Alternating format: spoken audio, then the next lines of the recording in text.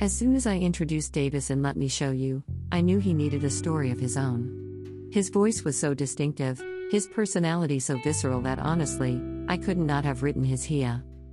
What I also knew was that, as a single dad, which was previously established, he deserved someone special, but more than that, I didn't believe he needed added complications of exes and his daughter's mom showing up. There wasn't a moment where Davis's future, or him chasing his Hia, needed to be buried in the past. It wasn't what I wanted for him. There were no ghosts, no added angst of drama of his one-night stand showing up wanting rights to his child.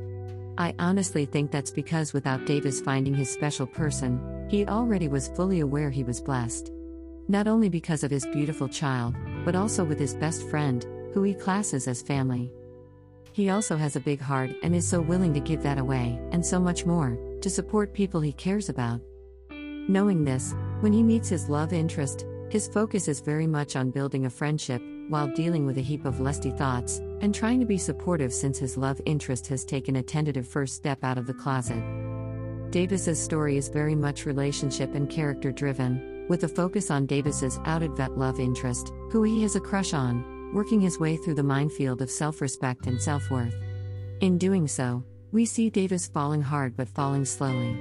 Yep, another sultry slow burn with humor and the smallest of dramas unfolding. But Davis deserved someone who could love him back, without reservation, without fear. He absolutely deserved a real love,